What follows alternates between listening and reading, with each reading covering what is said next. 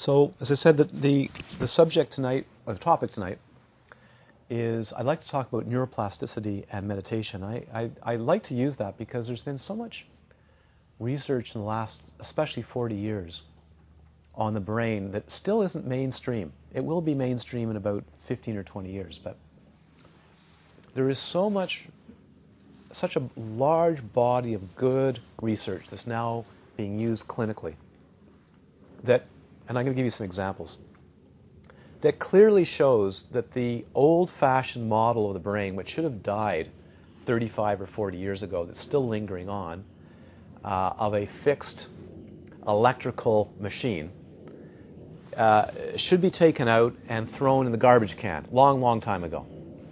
And as a matter of fact, when I did graduate work and we published papers, we called for that then, and it's still lingering and taking a malingeringly long time to die.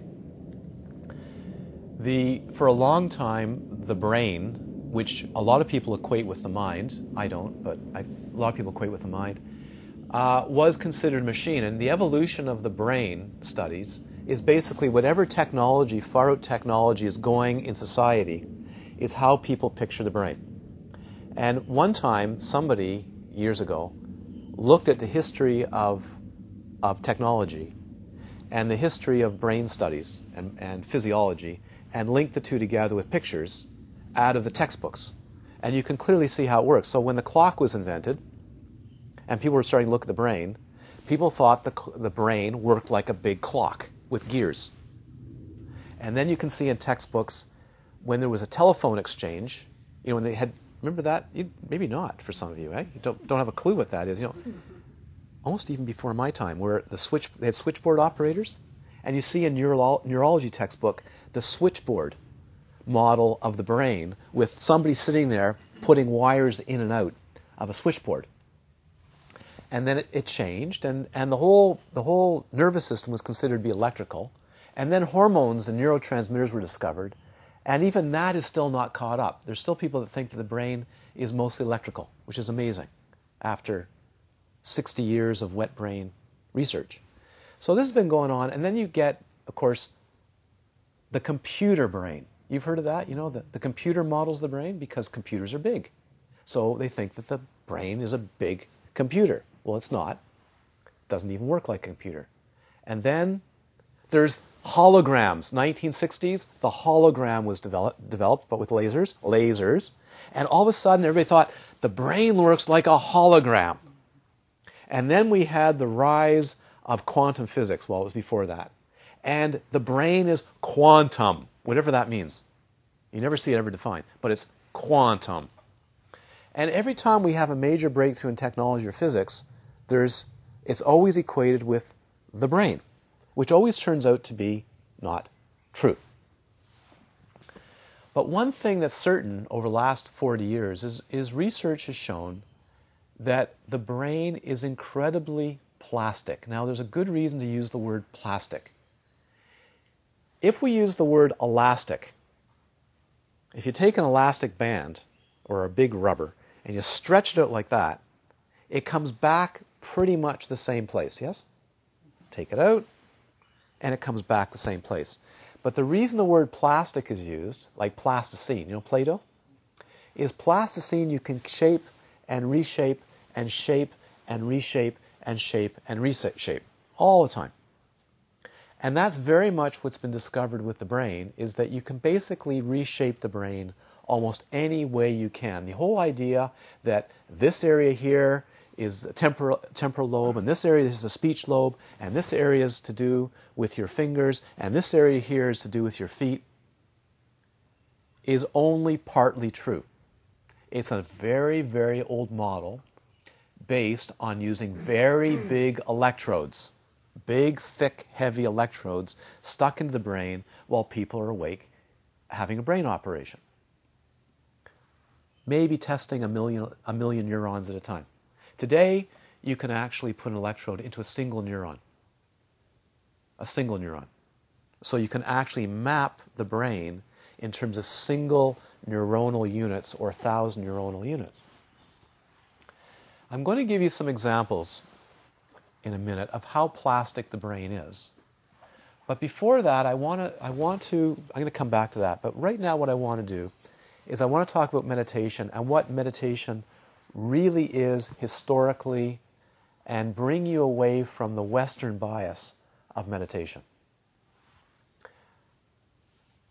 Thousands of years ago, and I'm going to speak from an Eastern perspective, although I can speak easily from a Western perspective, but thousands of years ago, there were people who were wandering around India who had a notion, an idea, a cultural idea that was as common as our idea, which is, if you make money, you'll be happy. Just the same thing. That's just the cultural idea. It's been around for a while. But their idea was that happiness is not that, actually.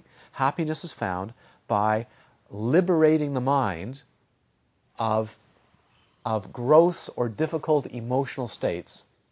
And they had a word for thousands of years called a Buddha. Right? And a Buddha means to bud, to flower, to blossom fully as a human being. So the cultural ideal in India, way before Buddhism, was that you could, if you worked at it hard enough, fully enough, you could liberate this being and become a fully emerged, awakened human. We don't have that in our culture. And the reason we don't have that in our culture is it got replaced with a single figure, and that single figure was Jesus Christ. Do you follow what's happened here historically?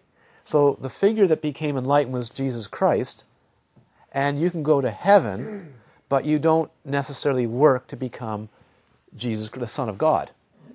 Now, in the Christian mystical tradition, you're all sons of God, and you can all become married to God, or married to Christ. In the Christian mystical tradition. In the church, that's a whole different question. In the East, there's no question in almost anybody's mind that anybody has the birthright to have great awakening and great sainthood. And many people have family members who are saints. It's great.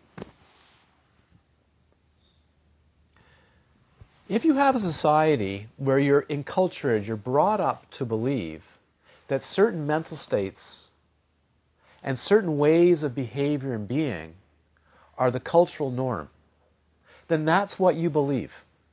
And it's deeply entrenched. And some of the stuff that's deeply entrenched in this culture are things, and we could actually take a board, which we don't have tonight, but yeah, I think though it's a bit small, but let's visualize, because that's really good. Let's visualize over the right and the left, all right? And if we take a look at the kinds of things that we develop, like muscles, like muscle building, okay, we work at, what are the kinds of mental states, not in this room, because you're unusual for the most part, but for most of us in society, what kind of energies, mental energies, do we really devote in a day to building what kind of mental muscles and even physical muscles, as if you were a muscle builder, right? And what are they? What's the predominant one in this culture? Cognitive. Cognitive, like abstract sort of thing. I'm not sure that's the driving force for most people in this culture. I wouldn't necessarily agree. If you look at the overall mental states of what people are engaged in, what are they actually engaged in? The mental states, the emotional states. I would say anxiety. I would too. I would agree with you. Anybody else? Survival. Yeah. I would say that we today, and I think the evidence is clearly there, I'm not making this up, that there's a good large part of people walking around in states of anxiety. And how does anxiety manifest? I'm not yeah. But how does anxiety manifest? Fear? What other kinds of things? Agitation. Anger. Yeah, aggressive. Aggressive behavior. Would you say this is a fairly aggressive culture? Yeah. Would you say that our neighbors are even more aggressive? Always. Because we're Canadians. Yeah. Would you say that there's any aggression happening on the planet?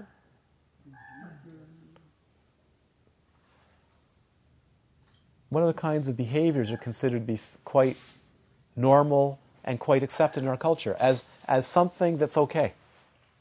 Life. That's life. That's life. Life in a forest. What other kinds of things? What kinds of other examples of human behavior are considered to be okay. That's okay. That's what a human being does. Win at all costs? Win at all costs. There's lots of gossip and slander and that Gossip, sort of stuff. innuendo, slander, Jealousy, jealousy. It's okay to be jealous. That's a normal human emotion. That's okay. willpower. Willpower. I've had psychologists tell me, rage is good. I love that one. I've had right to my face, rage is good. You got to be full of rage or you're not alive. Really? What other things? Love thy neighbor. Love thy neighbor. Self-righteousness. Self-righteousness. Entitlement. How do we have a couple generations of entitlement? I'm entitled. Superiority. Yeah, superiority, cultural superiority, individual superiority, which of course hides a tremendous amount of inferiority, nervousness, anxiety of being what? Lacking, Less than. insecure. Yeah. Some people seem really confident about their resistance to not be aware of what's going on around them. It's okay to what? How about this? Let me rephrase that, Michael. Say no to everything around. Yeah, I can't, I shouldn't, I won't, I don't want to know about it. don't want to ignore. But how about this?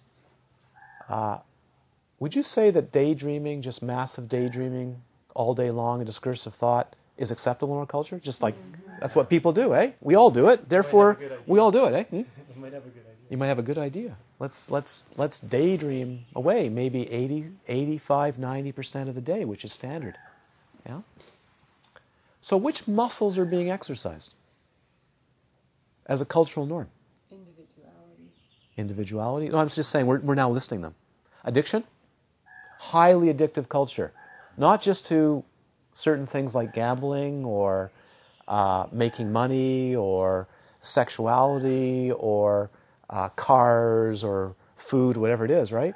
But to just about any kind of object or thing or place can have a highly addictive quality to it, yes? So which muscles are being exercised on a daily basis and spending a lot of time, people are spending a lot of time, what kind of muscles? I'm trying to paint a picture. Which ones are they? Greed, hatred, delusion, pride, and jealousy. And most of them, for you folks, because you're all lovely human beings, good states, but for most of you, they're okay. But they go like this, a little bit here, a little bit there. Now, what would happen if you woke up one day and you said, you know what? Have you ever studied Greek philosophy? The ideals of what it's like to be a great human? Yeah, the kind of things that Socrates talked about, Plato talked about. Let's forget the East right now, Western tradition. What it's like to be an ethical, fine, rounded, alive human being. And let's put these on another column. What would those qualities be? Can we name those? Of a really fine, someone you would like to spend time with. That you would utterly trust. You go, this is a fine, fine example of what a human being can do. Let's list those. Humility. Generosity. Integrity. Compassion. Integrity. Let's list them. Wisdom. Warmth. Articulateness. Loving. Articulate. Articulate. Creative. Calm. Supportive. Supportive. Let's keep naming them. Intelligent. Assertive. Interested. Happy. Spiritual. Genuine. Trusting. Trusting. You see the different quality here? How about vivid, clear, alive, radiant, full of wonder, expressive? We could go on all night, probably. Just stretch it out. Like this, see? It turns out there's more words, when I've done this experiment with people, there's more negative words, negative state words, than there are positive in the English language. In Sanskrit, there's more positives than there are negatives for the human mind. So let's look at this culture.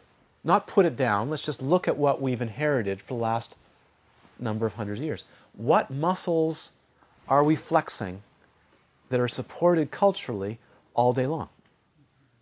Self-absorbed. Self-absorbed.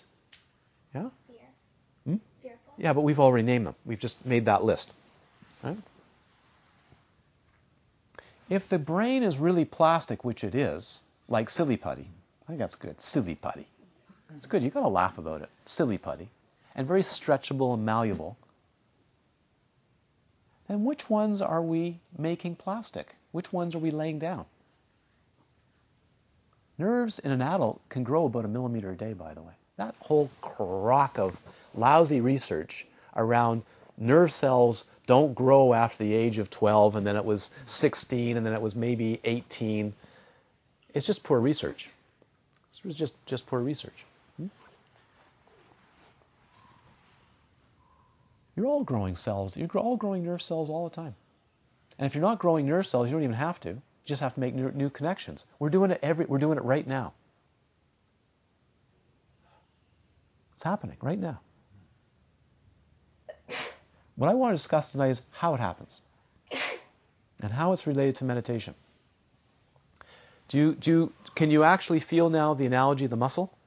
The brain areas, the maps of the brain, not brain locations, maps, which can be spread out all over the place, right? Not necessarily localized. And they shift, by the way, daily. If you stick an electrode in there now, in here, and that goes like, and you can feel it in your thumb, tomorrow, in 2 days, it can actually be 2 or 3 millimeters different. It can shift all over the place.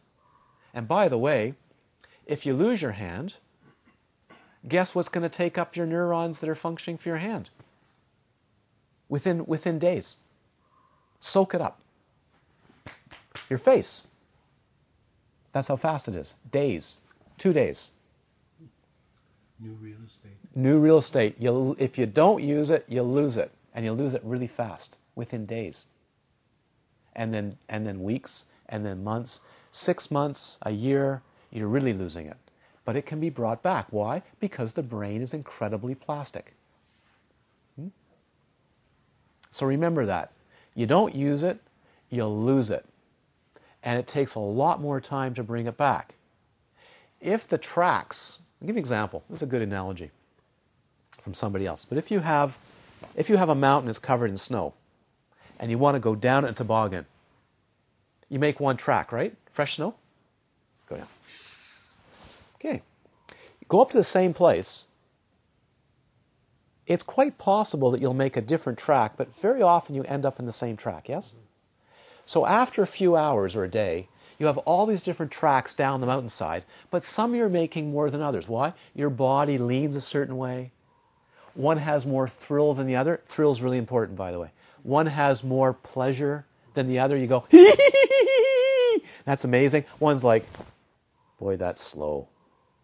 Yeah? So what happens is the grooves down one lane get deeper and deeper and deeper until you can't climb out of that lane.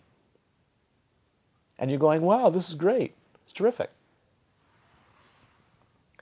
If the muscles that you're exercising in the brain, the maps you're developing, are really around greed, hatred, delusion, and occasionally only about love and compassion, brightness, generosity, but those are minor, what you're really practicing are other kinds of addictive behaviors, all kinds of things like that. Or multitasking. Here's another one, multitasking. Multitasking all day long. You never focus on anything. You get good at multitasking. That's another one. That's another split. So I'll just continue for a second. So you lay these down, but think of it. A lifetime, 20 years, 30 years, 40 years, 50 years, 60 years, of what can be a very good being. But which muscles are being exercised? Could you imagine, as a culture, that the muscles to be exercised as a very great human being, something that's the most worthwhile thing that you could do as a human, was not to make a lot of money, although that could happen, but would be to be a great, wondrous, loving, compassionate, generous human being, intelligent, bright human being. Because the brain is that plastic, the mind is that plastic.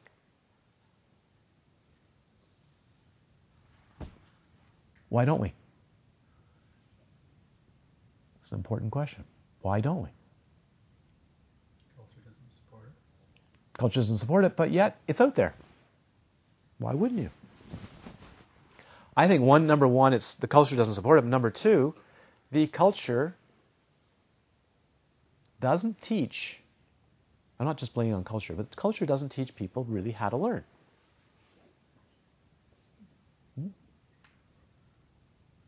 Now it turns out that when you're young, what I mean by young is under about 20, maybe up to 18, 19 years old, 17-year-old. The ability to learn happens very, very, very fast.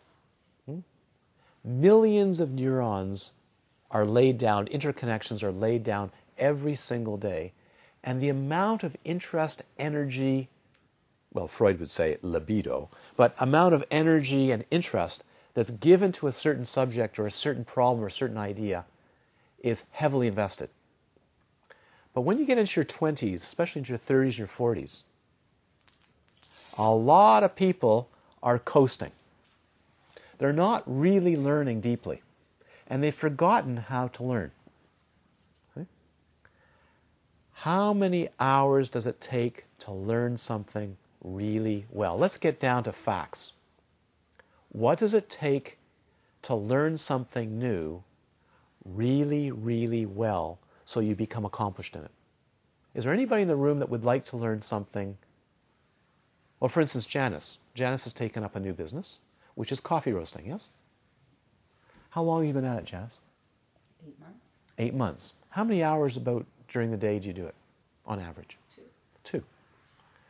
Janice, in a number of years, if she keeps learning, which she will do, I'm sure, and she keeps exploring, and she keeps testing, and the market keeps testing her, she will become, probably in about 6 years, that's about what it takes, in about 6 years, maybe faster, maybe a bit slower, she will become an expert coffee roaster. Because of the number of, you can actually count the number of hours. In 1 year, you'll become adept. Good. In 2 years, it's going to become very fluent. By somewhere around year 4, 6, depends on how many hours you put in, you're going to become so deeply knowledgeable at the expert level. A lot of us today don't know what it takes unless you get passionately interested in something or there's a reward.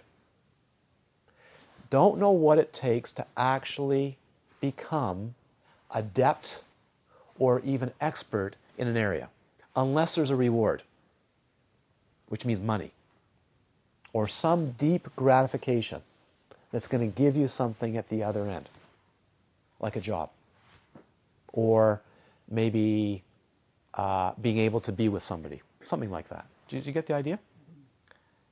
If it's your livelihood, now, let me give you another example. Let's say, and I wish this on nobody at all, but let's say for some very unfortunate circumstance, something happened to you, like a stroke, can happen, and you lose the right side of your body. Not only do you lose the right side of your body and you can only maybe go like this, but maybe you can only say 3 words. Ah, ba, and za. And that's it. Can you feel that? That's devastating for most people. And up to recently, you would be told, if you're lucky, you can get a little function back. And what we're going to do is we're going to put you into a rehabilitation program for 1 hour, for 3 days a week, for 1 hour, maybe 2 hours. And if it goes quickly, you'll get some function back in your body. Okay? Would you like to have that right side functioning again? Who in the room would like to be able to use their hand, use their leg, be able to walk, be able to talk? Who in the room would like to? Yes. What would you do to get that functioning back? More than Practice that. all day. Would you spend a lot of money? As much money as you could? Mm-hmm. If someone said to you, it's going to take 6 hours a day for an 8-week program, and we're going to work you thoroughly, and as a matter of fact, you want to get your function back better than most people with their functioning right side. Let's work for 6 months or a year. What would you say to that? How many in the room would say, I want that? And I'm going to work for that. And I want to speak again. How about this? What would happen if all of a sudden you woke up tomorrow and you're blind? Or you're told by your doctor in 6 months or a year, you're blind. Would you do something about it? If it was offered to you? Or would you just say, that's fine, I guess I better get a dog and learn Braille? Would you? Or would you investigate? Maybe do both. Do both. Do you see where this is going? Little bit by little bit? I'm pretty big. I had a career as a litigation lawyer, but I passed up on it.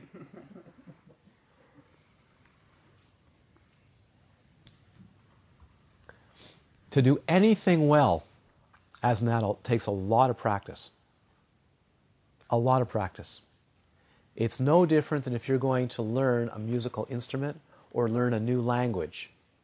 We know how many hours it takes.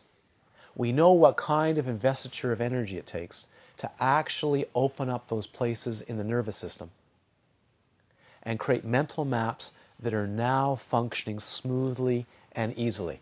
I can give you the numbers. If you want to learn a language, for most of us who aren't naturally gifted that way, we're going to have to spend 2 to 4 hours a day. And the way to really do it is we're probably going to have to be immersed in it in the country or with a speaker of that language for a good part of the day. And in a number of months, it's going to start moving. In 6 months, it's really going to start moving. And in a year, you're going to be amazed. How about a musical instrument? We know the numbers. How many hours a day to get decent at it? How many hours? 2. 2 to become decent at it, to play some basic scores in about a year. Piano, cello, flute, oboe. If you increase it to 4 hours a day, what would happen? It's a much faster rate. 6 hours a day, if your hands didn't fall off and your mouth didn't fall off, initially anyways, that's what used to happen with me at cello, just because you're using the wrong muscles, right? Just not loose. It goes really quickly, right? So here's what happens. Someone comes to a meditation retreat or comes to a meditation talk, and they hear about building certain muscles like radiantly clear mind, loving mind, open mind, a compassionate heart that just stays open, vivid, interesting awareness, bright intelligence, all these kind of qualities. We go, well, those are kind of just general things. But actually, those are maps.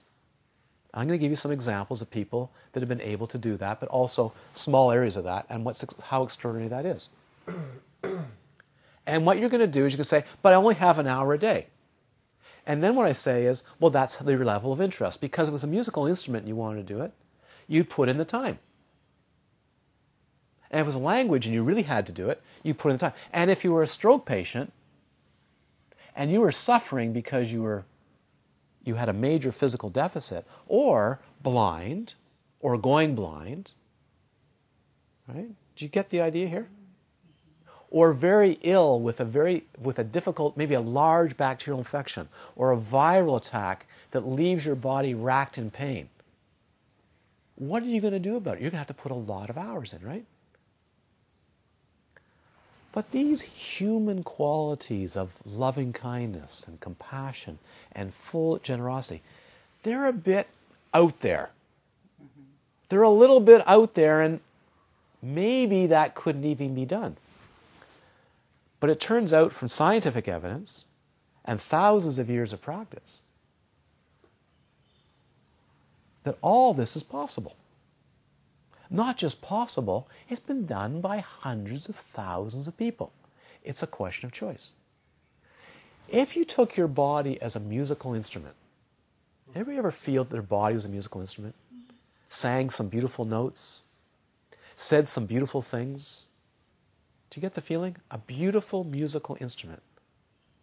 Why wouldn't you develop your body and mind as a glorious musical instrument? Why not? You've got the most extraordinary, some scientists and some biologists say the human brain, the human mind is the most complex, wondrous structure in the known universe or unknown universe. That may or may not be true. It's a preposterous statement. But it is an extraordinary creation. Let me give you some examples of what you could do if you wanted to do it. And I want to substitute what I'm going to give as an example for the kinds of things I just talked about, like loving kindness, compassion, brightness, clarity, intelligence, openness, these kinds of things. There was a fellow in 1977 in Russia, his name was Sharansky, who was jailed as a dissident and went to Siberia, and he was there for 9 years, and over a year of those 9 years, he was stuck in a pit called solitary tanks that are 5 feet by 6 feet. Right? 9 years. But 1 year, at least 1 year, over a year, of being stuck in these pits. Right? And as a way to keep sane, he made up a game for himself. And the game that he played was he would visualize a chessboard. And not only did he visualize the chessboard vividly, he played the black against the white. He played hour after hour after hour after hour after hour with perfect visualization, which he developed over a long time. And at one point he had the idea, while he was in prison, I might become the world chess champion by doing this. Okay? It's extraordinary. That's the game he played. He exercised the point where he could play superlative chess against himself in full, vivid detail. It turns out, and this is told as an anecdotal story, but it's the case. Eventually, when he was released after 9 years, he went to Israel and eventually became a cabinet minister in the Israeli government. And the current reigning chess champion of the world, was it Kaspar? Something like that. Kasparov. Went to Israel and he challenged the Prime Minister of Israel and the cabinet to chess games. That was just something they wanted to do. They wanted to see if they could win against Kasparov. Well, Kasparov beat every single minister except for one. And Sharansky he could not beat. Now, there's a very good example of what you could do, I'm not saying you should, of what you could do with the brain. Here's another one, which I just read about. It's lovely. An ordinary, mundane guy working at a bank that has no special aptitude for math somehow gets it in his head at the age of 20 that he wants to be incredible at math, a whiz. He works every day doing things like adding up numbers, square roots in his head, multiplication tables. And within 6 years, he works 4 hours a day at it, including, I think, at the bank. But he works at it until after 4 years he can do 2 sets of numbers, like 28 by 91, in 5 seconds. He can do square roots, he can do powers to the power of 5, very, very fast. And he had a new career for himself being on television. The human consciousness, if it puts its mind on something, but it has to have motivation, can do anything it wants to do. The number of hours that people practice greed, hatred, delusion, pride, and jealousy in some form, which is culturally acceptable, like gossip, innuendo, putting people down, right? Putting oneself up, putting oneself down. We can go on. All the kind of blasé things that you would say, but that's not a bad state, that's just normal, right? Instead of exercising 4 to 6 hours a day, being loving, being supportive, being generous, being bright, being alert, being perceptive, being creative, yes? Do you see what I'm saying? And saying, that's what this being is going to become a manifestation of.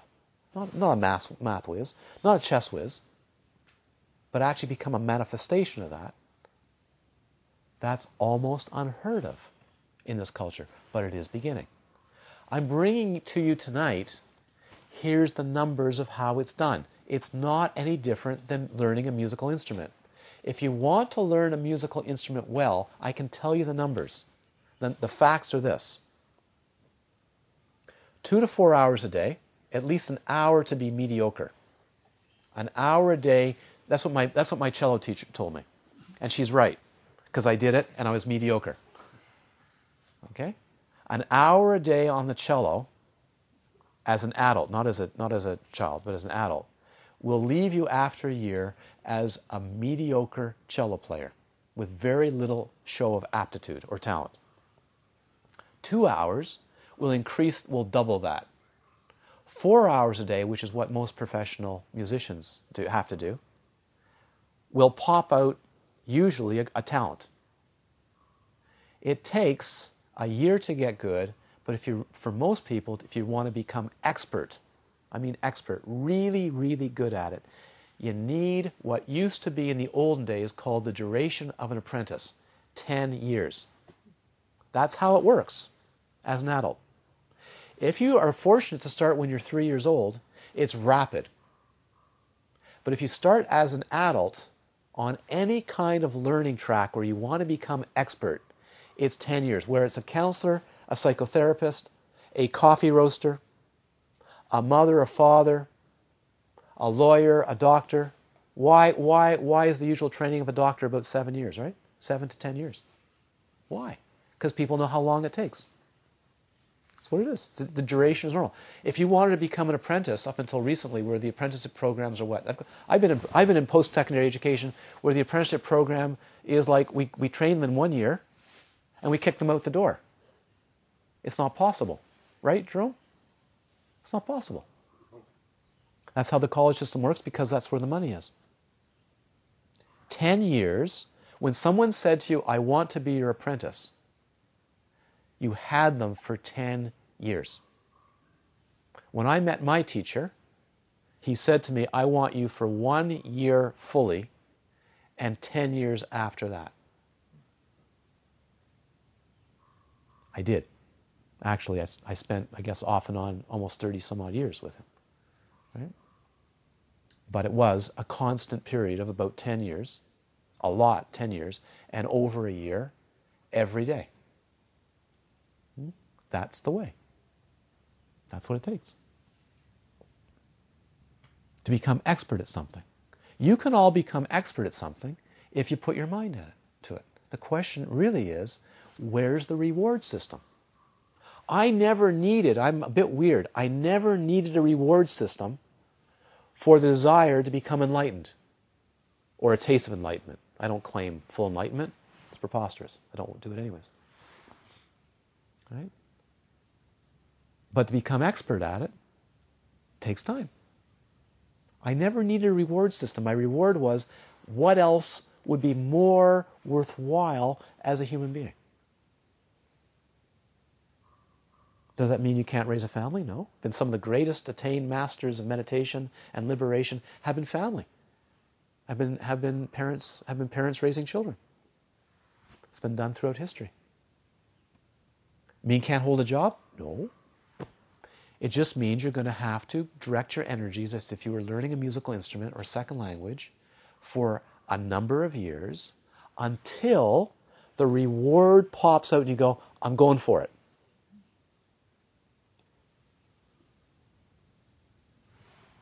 But there's not, I think it's partly the culture.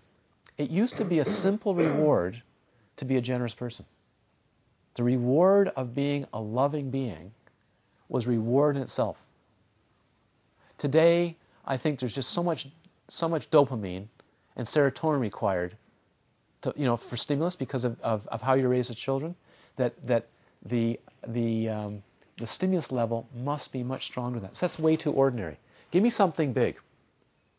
I know people go into retreat for a weekend. They go, nothing happened to me. Of course nothing happened to you. Actually, things happen to you. You just want wow.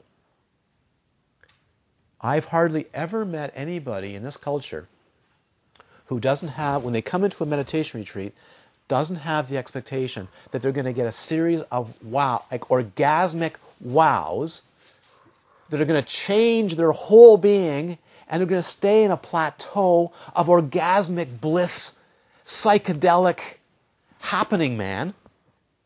That's just not how it is. Like, to be happy, to sit for a couple hours. Thank you. Naturally alert, happy, without any object, without thinking about anything. That's an amazing reward as a human being. But you know what? I know people, because they tell me in meditation reports, that that's not enough. They go, yeah, I sat for 2 hours yesterday in meditation. I just sat out there. My mind was completely still, totally blissful. It felt totally radiant.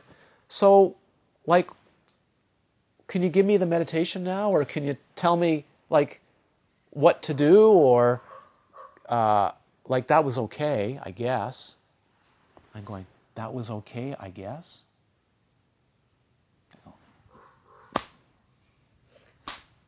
Do you want some dopamine? Do you want a shot of heroin? What would you like in your system to get you to the point where you go, whoa?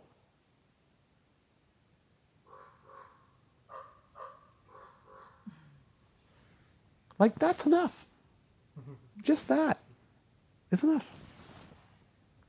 But for a lot of people, to sit outside and just listen to birds or hear the rustle of insects and watch the light play in the trees, just be, is completely gone. There's nothing in it for them. There's no stimulus. That's my test of a good meditator. You want to know my test of a good meditator? When they tell me that they can sit for a 20-hour period just watching the mind with no thought, no need for thought, just enjoying being, perfectly enjoying being. One position, two positions. No need to go here, no need to go there. No need to read, no need to watch video. Just simply actually be in the bliss of presence. Now we're talking. We're talking something. Because you've cracked the nut. The nut is the addiction to endless stimulation. Because the stimulation is life. There's enough stimulation with the happening of life, inside, outside, that it's going to shock the rocks off you, or your head off you, right? Or your feet off you. And that's called transcendence. And usually it comes, right, either as a slow, gradual approach or a big wow. But not as a constant drug high.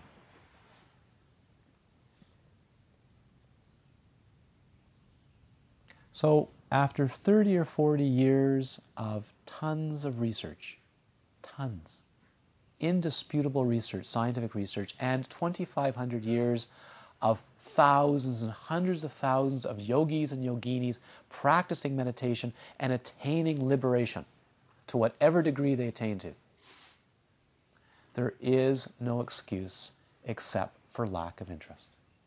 There isn't any. You can all do it. You're all musical instruments. Go play your musical instrument. It's not a bad thing.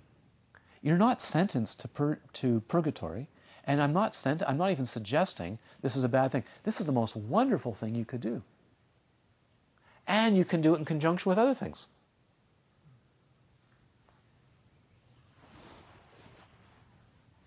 Can be done.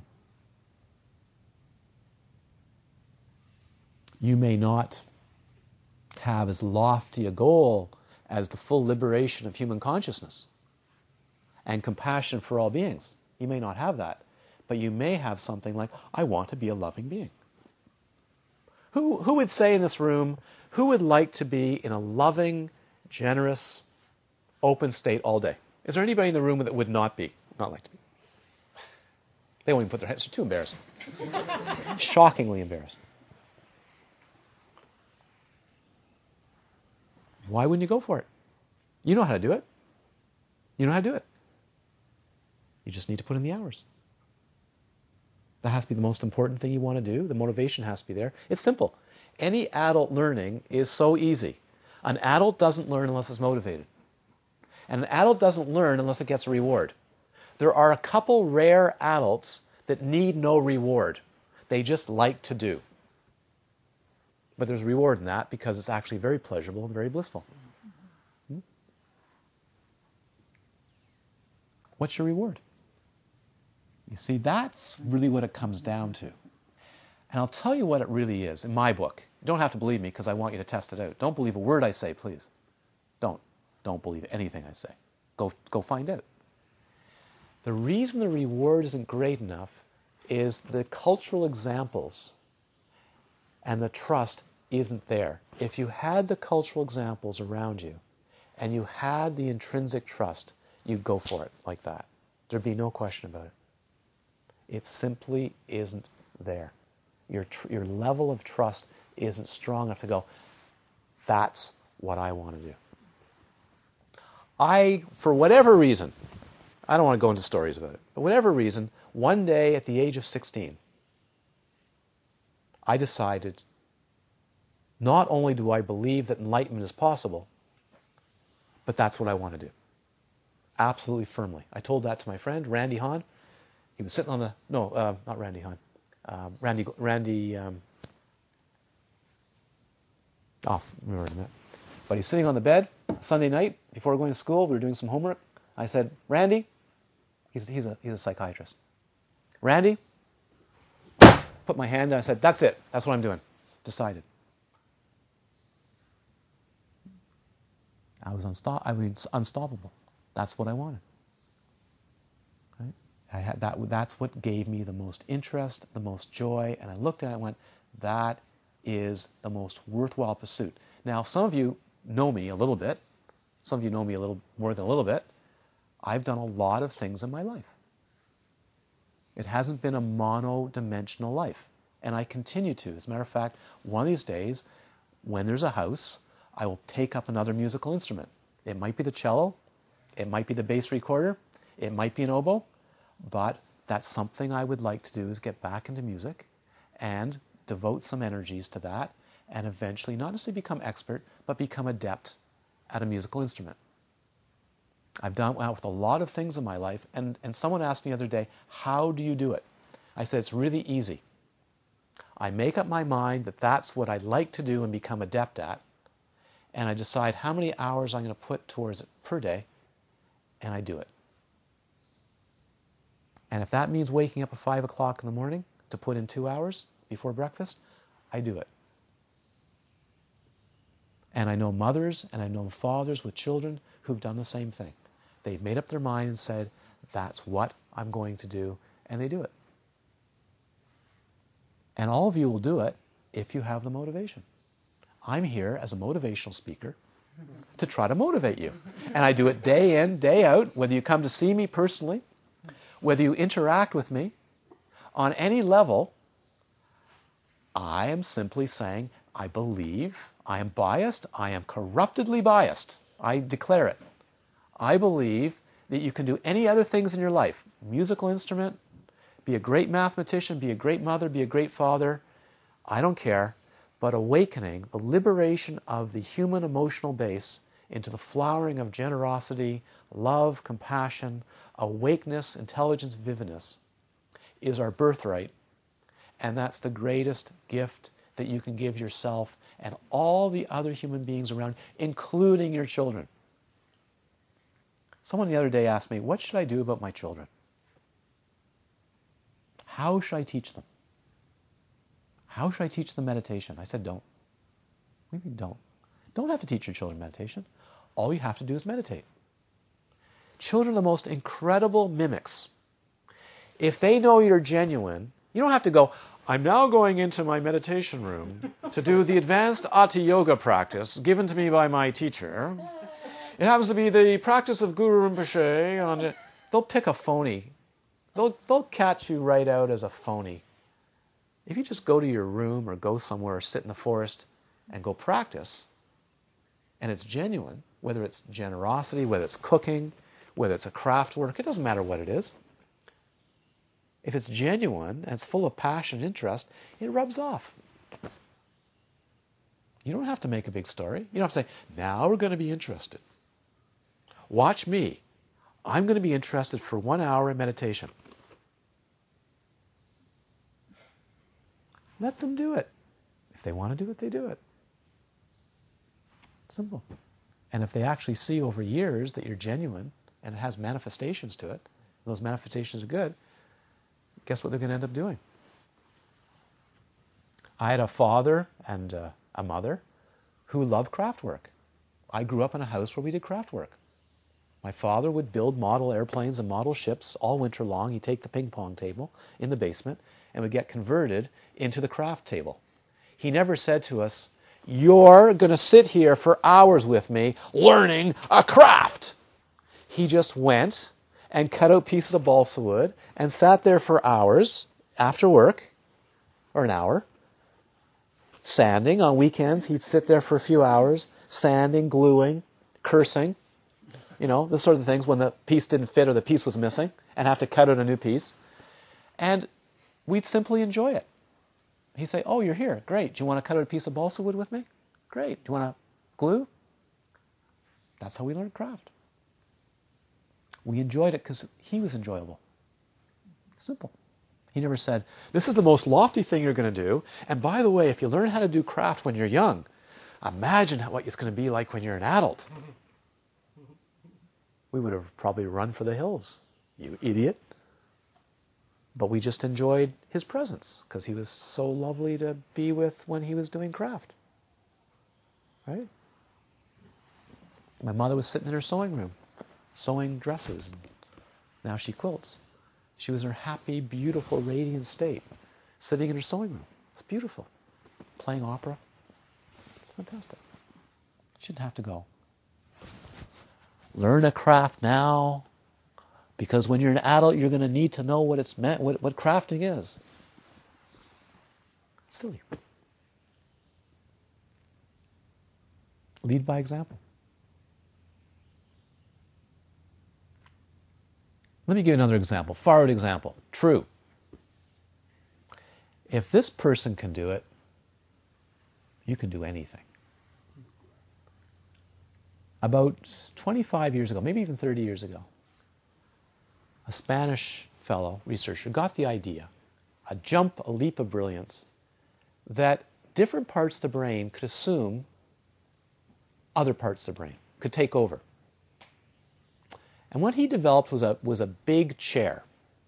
His name's Paul Bach-y-Rita. He developed a big, looked like a big dentist chair. And what he did is he took a fully blind person from birth, and he placed 400 probes, pushers, sensory knobs on the person's back.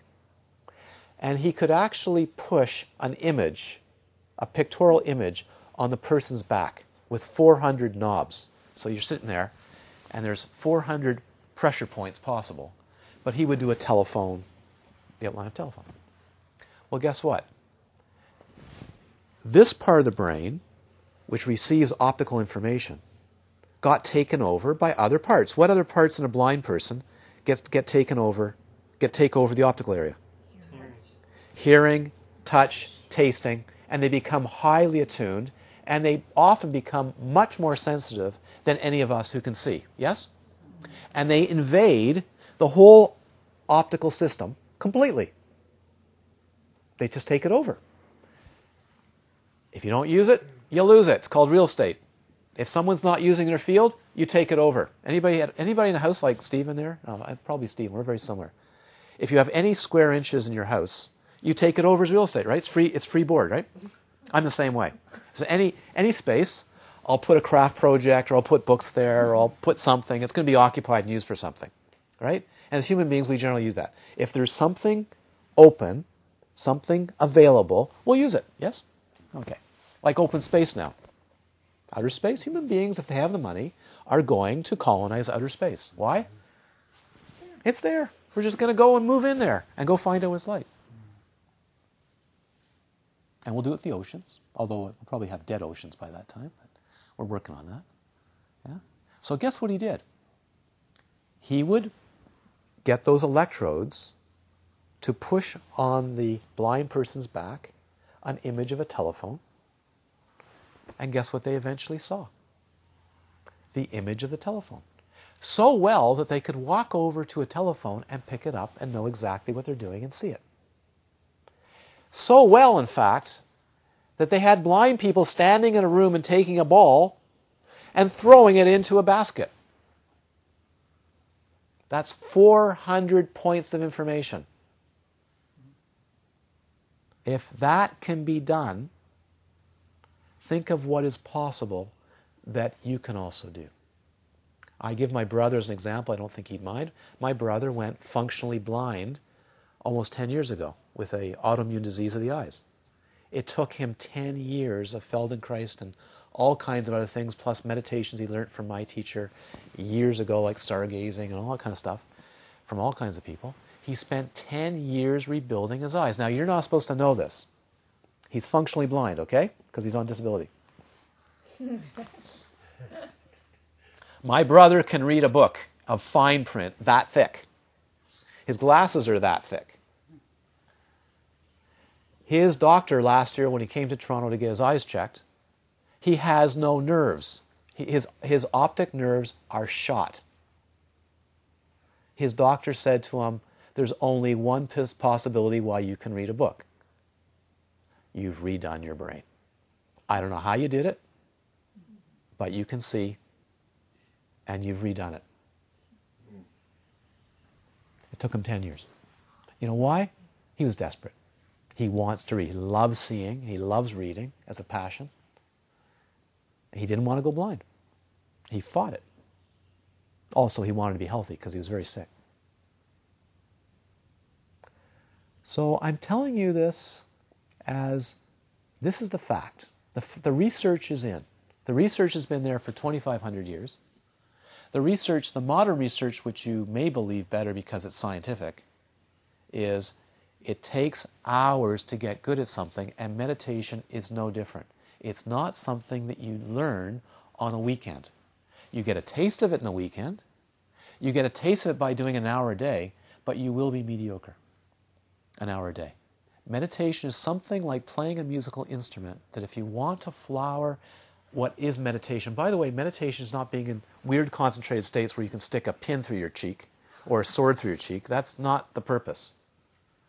Meditation is so you can become all day long, without effort, generous, aware, bright, vivid, open, loving, compassionate, as a normal human being expressing that in everything you do.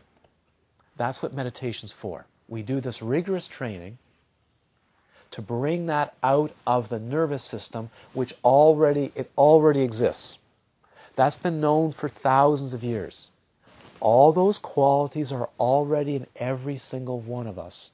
They're already there in seed form or during the day. You've all experienced it. Is there any of this room who hasn't experienced beautiful, open love? Come on. How about beautiful, effortless generosity? Just generous, yeah? How about bright, just vivid brightness? Ever had that? Just bright.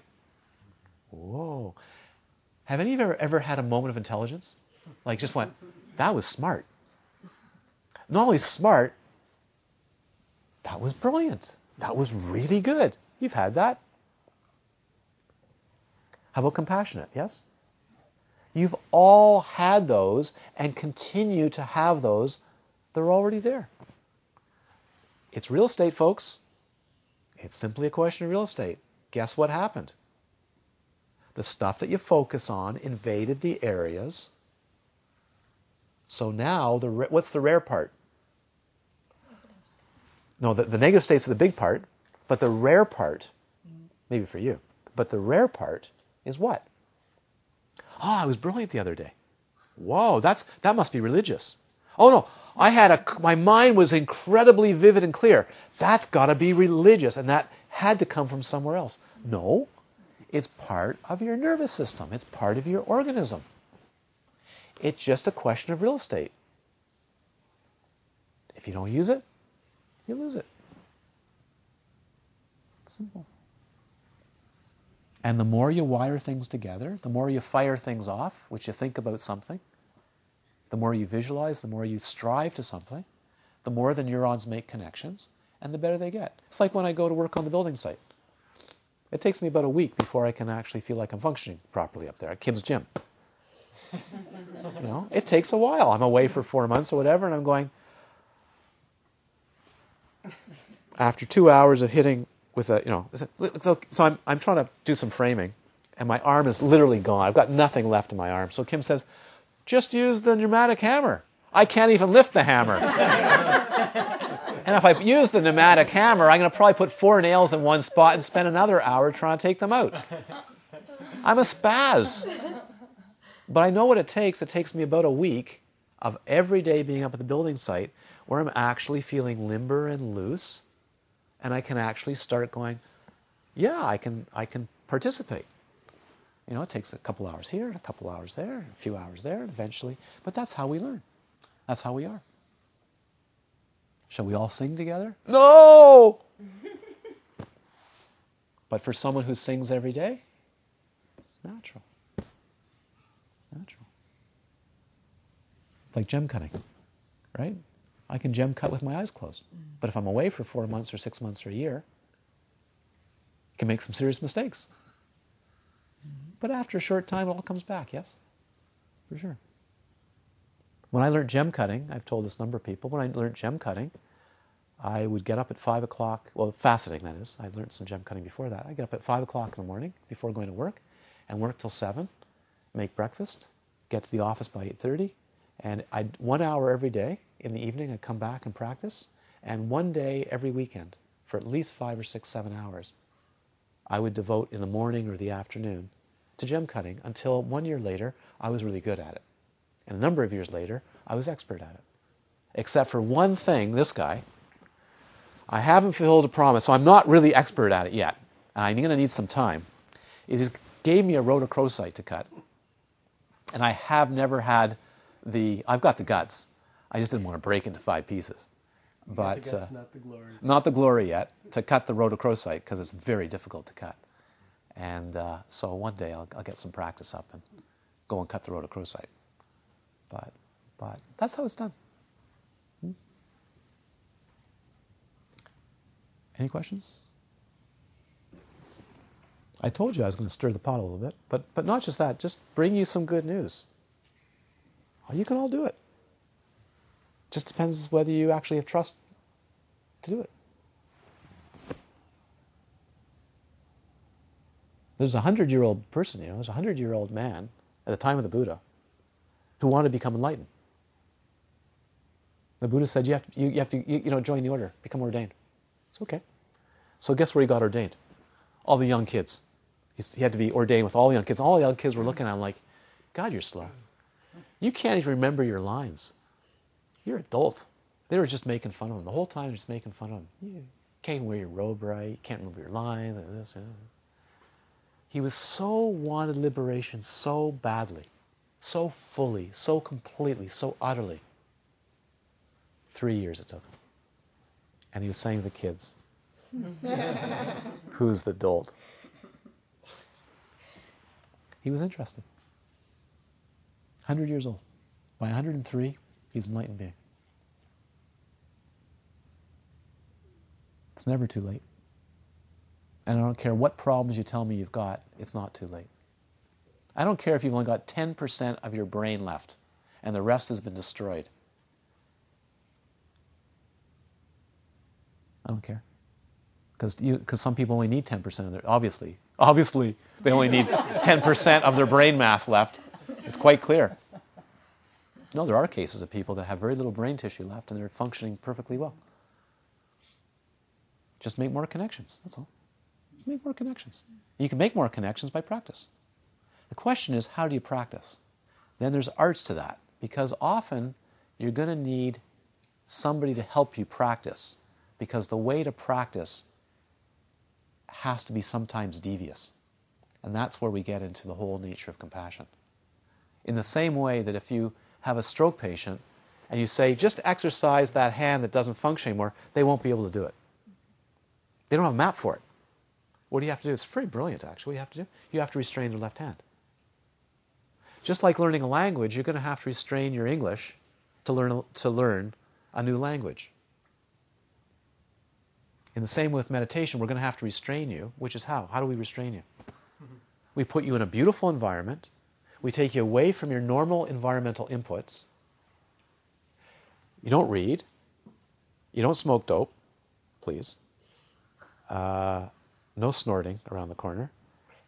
Take you away from your DVDs, videos, iPods, all the kinds of sensory inputs that you need to let you have a relaxed mind.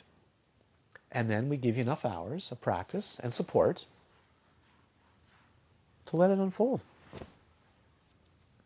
And if you don't do the hours, you get mediocre results. I'm an unusual teacher that way. I think I'm just telling you straightforward. A lot of other teachers, yeah, do an hour.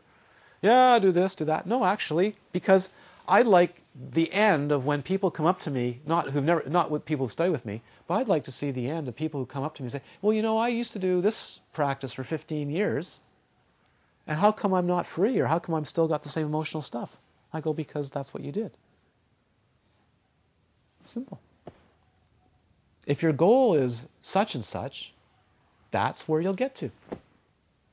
Now, you put an hour a day into something, every year is going to just be tough. It doesn't flourish. It doesn't blossom. You need to put your entire day as a retreat, whether you're working or not working, whether you're in retreat or not. You have to have your total focus on shifting your being around. Just like, a musician? You want to be a really good musician? Not only do you practice 2 hours a day, but you spend 2 hours a day while you're working mentally practicing. And that gives you 4 hours. Actually, it gives you 60% of 4 hours. It gives you about 1.3 hours. Because practicing physically is about 30 to 40% better overall neurologically than just mentally practicing. That's the ratio. So if you want to get good at something, practicing the piano mentally is about 30 or 40% off of what you would do if you're practicing physically. But if you combine both, you do very, very well. Like Glenn Gould's a good example. Glenn Gould, later in his life, basically mentally practiced. That's all he had to do. He just practiced mentally before he'd go on stage. Didn't have to use a piano. Just a few questions, and that's it for now. Yes. Why don't we have saints in the Western culture? What is it that causes we do. Okay. We do, but we don't have a lot of them. The training's not there. The institutions aren't there. The culture. It used to be we did. 300-400 years ago, if you were in Europe, there were saints all over the place. Right. Because it was a tradition of Christian mystical training. There was an oral lineage of attained beings passing it on orally to other people and saying, this is how it was, a living tradition. We lost the living tradition. That's why. And same thing, the Kabbalah. If you go to Israel today, You find them. you find them, but you don't find real practitioners. They've lost, 50, 60 years ago, there was real practitioners that would go to the woods and spend 2, 3, 4 weeks a month in the woods practicing. The people I go to in Svat don't know of anybody who does that. An hour a day of prayer, 2 hours a day of prayer, some beautiful beings, but not the ones that go, I'm going to totally, utterly immerse myself by going off, as the hermits used to. Safat was famous for hermits. This is the very famous place in Israel where the Kabbalah and the Christian mystical tradition was practiced. There used to be a lot of hermits in Sfat really practicing. Now it's a lot of people doing prayers and going to school. But I'm told by lots of people there, no, that's unheard of, people doing that kind of work. Is it because society didn't support it? I just find it so unusual that we don't have it here, and yet you see it in the East. Oral traditions die out. It almost came out. It almost died out in Tibet a number of times. Mm-hmm. It died out in Japan in the 16th century. It died out. There's people as future saints that couldn't find any realized teachers to speak to even talk to. It happens. There's pockets of time where people that have really done the work have died off, And there's a tradition, but it's mostly a written or semi-practiced tradition. It isn't the people that do it rigorously. So it's happened. It's happened. Happens all over, culturally. Wars, famines, economic situations, all kinds of things, invasions, can knock it out. And there's very, very few people. And actually, some of the hermits, they just disappear. They just vanish. They don't. And culturally, sometimes they're persecuted. I mean, there's even a story, a beautiful book I read on Dzogchen, where this man, who was a teacher, just showed up in Nepal and taught this Italian. It's a beautiful book. And the fellow asked about his history. He had to leave his monastery because they were persecuting him for teaching stuff that they had never heard of. So he went off by himself, founded this little hermitage by himself, and eventually people found him. It took years and years and years. And only after years of being left alone, because he was so heavily persecuted. This is in Tibet. This is in recent living history. He started teaching again. Now he's very famous. But he hid away for years. That's very traditional. Because many traditions persecute really realized beings. In Europe, you'd be killed. What's his name, the person you just referred to? Forget. But a yogi. Many of them. Hidden away. Can be dangerous. Dangerous. The sixth patriarch of Zen was a nobody. He was from another place, from another county. He was illiterate. Shows up at the monastery. 500 monks studying under this great Zen master, the fifth patriarch. He wins the contest to receive the transmission. Guess what the monks want to do to him? Kill him. These are monks. They chased him. His teacher gave him the final transmission at night, secretly, took him on a boat and took him across a river, gave him the bowl and robe and said, "Run. They're going to get you." Stay away for years. Guess where he lived? He lived with hunters in the forest for years and years and years before he dared come down out of the hills. And that was an attained being. It's like that story in Huaneng. Brothers Karamazov, when Jesus comes back and is arrested and tried. It's called The Trial, I think, or something. But I haven't read it's a that. story within the story, in the book. And preaching what Jesus always preached, he's put on trial. Yep. For heresy, and eventually the judge rules that he be executed for preaching the same Sure, thing. Everyone's sure. going If you did that in Jerusalem today, you'd be shot. Well, actually, people do it every year. It's called Jesus Christ syndrome. They just ride in with a donkey every year. Oh yeah, there's people that ride in with donkeys every year, and they have to put them in the hospital because they're completely cracked. But yeah, if someone was actually speaking true truth, I don't think they'd necessarily lacerated. I mean, the last person to do that was the head rabbi of Israel. He did. He wasn't put away, but he wasn't certainly ignored. He was a brilliant Kabbalist master of meditation, and he's just a beautiful human being. Not the last rabbi, but he died in 56, 58, something like that. I can't remember when. Somewhere in the 50s, maybe in the 60s. But he was a beautiful being, and ignored.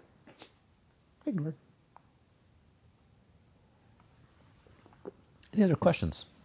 I'd like to wrap it up in about 5 minutes. That's an hour and a half. That's fine. Short and sweet. Attention spans are not that high. I mean, the good old days, you teach for 6, 8, 10 hours a day. It's true. Oh yeah, remember Ladakh? Dalai Lama teach for 5 hours straight. We'd sit there for 5 hours. Traditional way of teaching. 5 hours, 6 hours straight. People had the ability to memorize, be able to listen, and not fidget. But today, the oral tradition is very weak. You can sit and read for hours, but to actually hear discourse, most people just aren't trained to do that, so it's very weak. Better do it in short bursts than long stretches. Because then you got people wandering off to pee and have smoke breaks. And do you mind if I just go and have a coffee? Thanks. Yeah, that's true. True. 20,000 of them, as I recall. 20,000. Dalai Lama was teaching, everybody was doing anything but.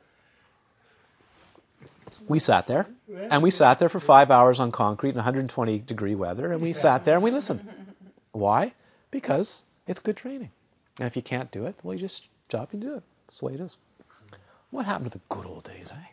Good old days. Any others? That's it? Well, I don't know if that was inspiring, but Yes. I find it inspiring because... And that's the reason, if you want to know where I'm going to do in the future years once the house is built and so on, and I'm trying to do is I'd like to, every year, to offer this to people. I'm going to still do short retreats. I'm still going to do weekends to encourage people. I'm still going to give public classes in 3 weeks and so on.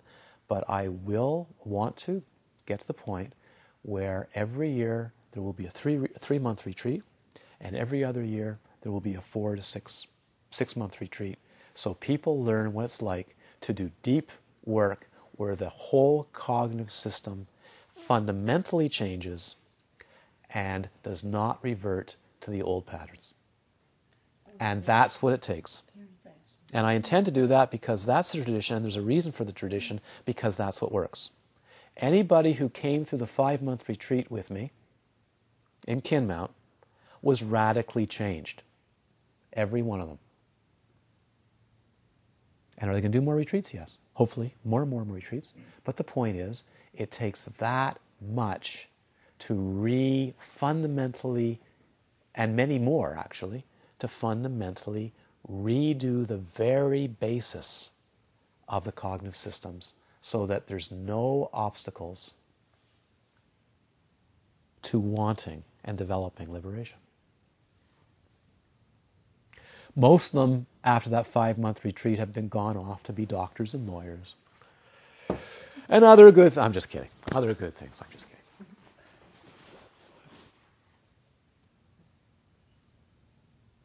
A month is good. A weekend is good. An evening is good. 3 weeks is good. It's all good. But if you really want to completely shift the base of your being, you have to have undivided, no busyness, no talking,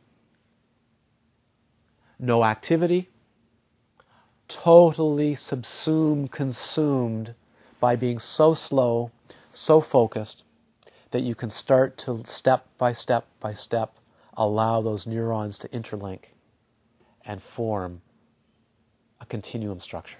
That's how it's done.